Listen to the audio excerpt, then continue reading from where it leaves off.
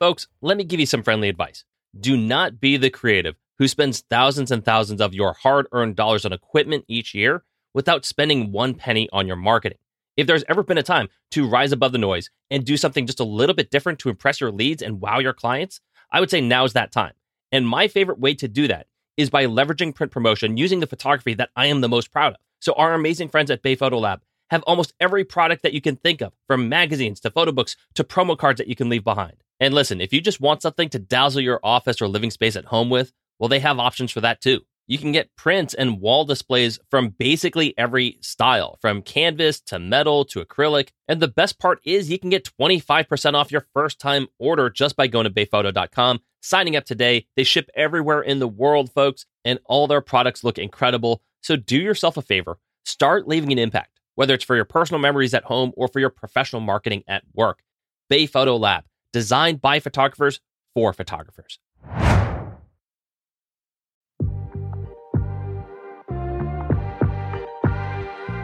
You are listening to Entrepreneurs, a podcast that inspires photographers and visual artists to live their best creative lives.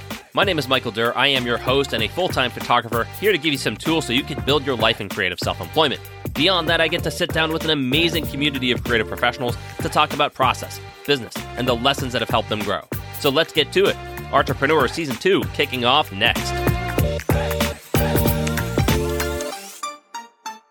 All right, welcome back to the show. Thank you so much for joining me today. I am Michael Durr. I am your host. Thank you for tuning into episode 55 of Entrepreneurs in Season 2. So we're very excited about that. Now, I wanted to dive right into this topic because there's actually a lot of pushback going around about this new rule for 2022. Okay, so there's a lot of people riled up about this. So I'm going to try to unpack this issue just a little bit and see what it means for you and me as freelancers. All right, so our favorite uncle at the IRS, you know him, Uncle Sam, he's been getting pretty busy. All right, so he's enforcing a slightly stricter income reporting compliance policy. Now, this is not a major disruption to the current tax laws, but it is notable, and that's why I wanted to bring this up today. So what the IRS is effectively doing is they are implementing a significantly reduced threshold for reporting requirements through apps and third-party payment networks like your PayPals, your Venmos, your Zelles, and your Cash Apps. Okay, so for those of you who collect money through these platforms, as I know a lot of you do, stick with us. I'm going to break this down as best as I possibly can. Obviously, I am no legal expert. I'm no tax professional. This is really just going to be a first impression on this law change from my end. And hopefully whatever I do uncover inspires you to follow up with more in-depth research on your own time. So let's get to it. Venmo, Zelle, PayPal, and the 1099K. So what is a 1099K? All right, so first of all, let's break down the purpose of a 1099 form in general. So a 1099 tax form is what reports non-employment income to both the worker and the IRS. So it's going to tell you how much taxable income you earn throughout the year, and ultimately how much money you need to report on your 1040, also known as your Schedule C. So if what you report does not match up with what the IRS receives, then you're going to be subject to investigations. Okay, so if you report $20,000 of income, but the IRS receives 1099s that add up to, let's say, $25,000 of income, then you're in trouble. You're going to need to explain where that extra $5,000 has gone. All right, so effectively a 1099 acts as a double check method to verify that your income is accurate. And there are tons of different 1099s, all labeled differently based on the type of non-employment income. And so today we're going to be talking specifically about the 1099K, which is going to report income from payment settlement entities, also known as PSEs, that include debit, credit, and prepaid credit cards, as well as third-party network transactions such as your Venmos, PayPals, and Zelles. Now, prior to 2022, when you received payments that would fit those qualifications, meaning your credit cards, your debit cards, your third-party payment networks like PayPal, Venmo, and Zelle, etc., you would receive a 1099K only if you grossed over $20,000 in income and exceeded 200 transactions. All right, so let that sink in for just a second there. If you grossed over $20,000 in payment through these apps and exceeded 200 transactions, you would be sent a 1099K, and so would the IRS. Now, fast forward to our standings today, that threshold has been cut down from $20,000 to $600, and from 200 transactions to what they call any number of transactions, which I don't even know what the hell that means. I think it means more than one. So just a month ago, you could have effectively had $19,000 in sales across 190 transactions and not be issued a 1099. You basically would have had to have been an online retailer to hit those numbers. But today, you could sell one camera lens and be issued a 1099. So why the rule change? Now, there's a big difference between personal exchanges and professional exchanges, which is ultimately at the core of this issue. What constitutes a personal exchange and what constitutes a professional one. And originally, the rules were that 1099-Ks would only be issued to business accounts wielding professional exchanges. And if you go to most PSEs, they all have professional business options for that reason. If you go to PayPal, you can sign up for a business account. Same thing with Venmo, same thing with Cash App. Now, ultimately, what happened is kind of obvious. Many people started circumventing tax reporting by using the friends and family or peer-to-peer exchanges on these apps, even if the transaction were actually business-related. And I'm sure you've heard of this term called under-the-table income. Well, that's basically what people have been leveraging with these apps. Justified or not, I know a lot of people who have collected wedding photography income, portrait income, engagement photography income, basically anything B2C for the most part. And so it doesn't take much sleuthing to realize why this rule is being implemented now. The IRS wants its cut. And listen, as much as I hate it, I also get it. Under the table income has another name that you're familiar with. It's called tax evasion. And you can justify it all you want, but that's really the letter of the law. So this rule is simply to account for the unreported income by side hustlers. And additionally, it's another way of trying to reduce the tax gap, which is simply the difference between what is owed in taxes and what is actually collected, which right now is ridiculously huge. So it kind of brings up this question of, will this even make a dent in the tax gap at all? And for me, I'm going to say it's highly, highly unlikely. First of all, our yearly averages, and I'm going to read this off per the U.S. Department of Treasury, it states that our tax gap totals around $600 billion annually and will mean approximately $7 trillion of lost tax revenue over the next decade. Okay, so that's an astronomical mountain to climb, number one. And then the second aspect is that I think it's just chasing too small a fish. The people the IRS are chasing here, the money they are chasing, it's coming from side hustlers. It's coming from low to mid-income earners, people that are just trying to get by.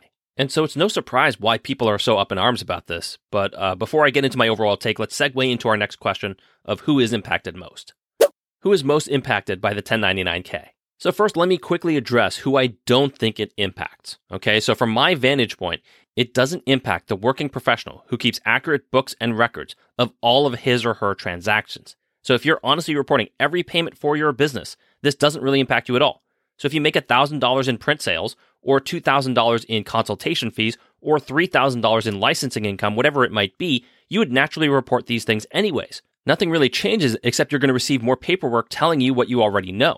So this part of the tax law has not changed. You report all your income. That is your business. So the biggest group of people that I think that it impacts, and by impact, I should specifically say that I think it negatively impacts, are the side hustlers who have no intent to build a business from these transactions. And this is where it gets a little bit dicey, okay? So this is where it gets people riled up because it kind of feels like the little guy's getting picked on here.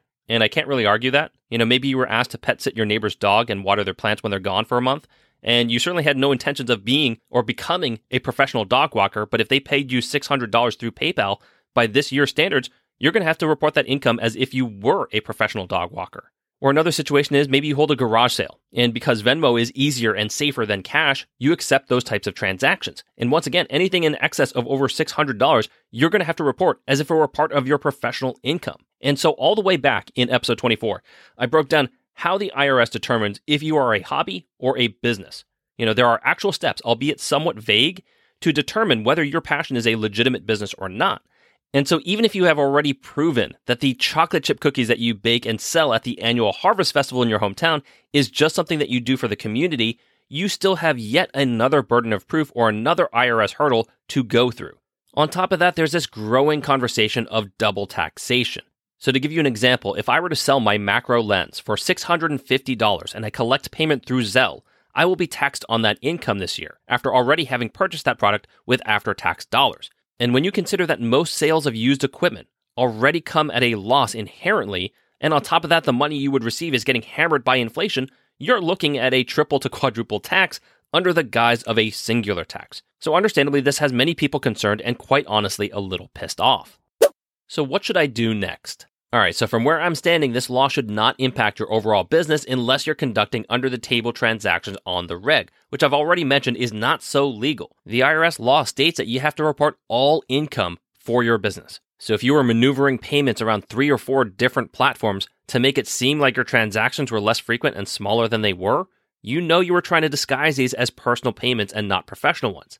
And for many of you, you probably thought you were getting away with using Zelle the last couple of years because they do not meet the criteria of a payment settlement entity. So as such, they won't report your income to the IRS and issue a 1099-K.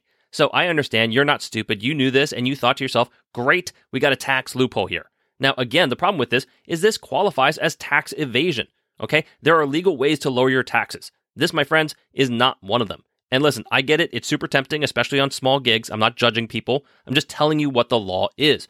But if you are recording and reporting all your business income as the law states, the only headache you're going to receive are more 1099s to sift through.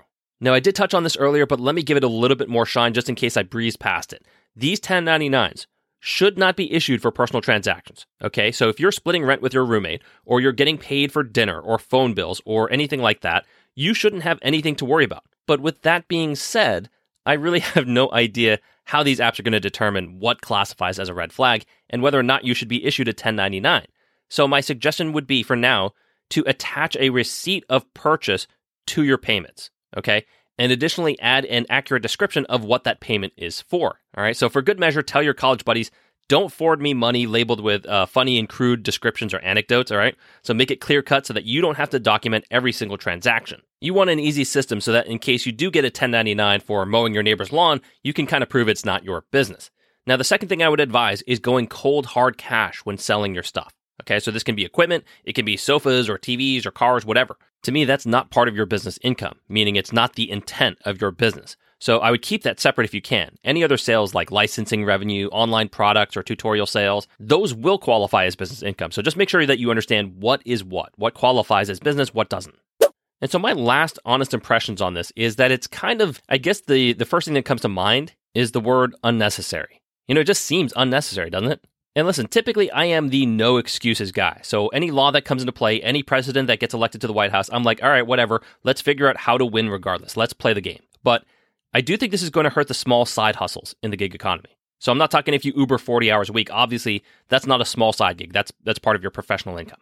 But there are a lot of people who have full-time jobs, and it just isn't quite enough. So they have to supplement with some additional jobs here and there, like babysitting or tutoring or photography for that matter. There are a lot of people who work 9-to-5 jobs and do some photography on the side, but have no intention of making photography their primary business. And so why that is such a big deal is because they're being categorized and being taxed as photography business owners without receiving the benefits of being business owners, right?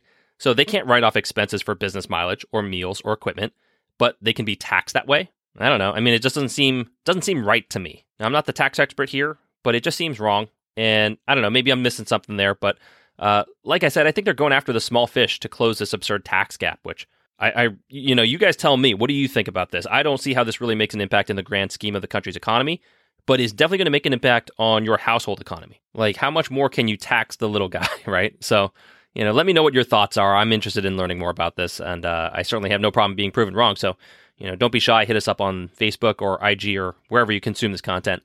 Anyways, my last words to you guys are just to be aware of this rule for the time being. I'm not an expert on it.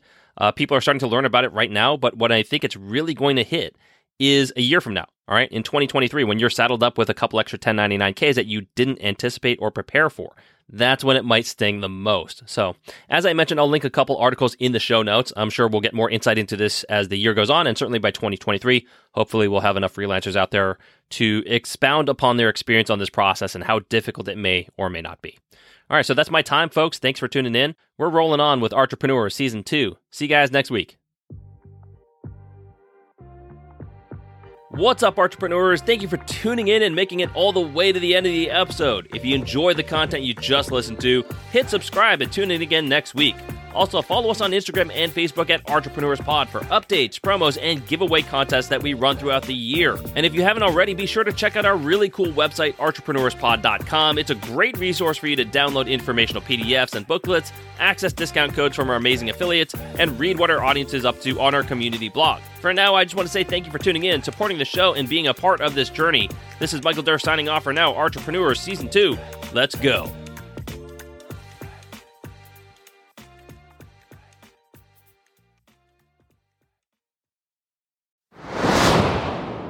This episode of Entrepreneurs was brought to you by Bay Photo Lab. First-time orders receive 25% off on any professional photo printing product or service. Yes, I said 25%. Just go to bayphoto.com to browse the amazing selection of gifts, prints, and displays. That's bayphoto.com. Once again, thank you all for tuning in, and we'll see you next week.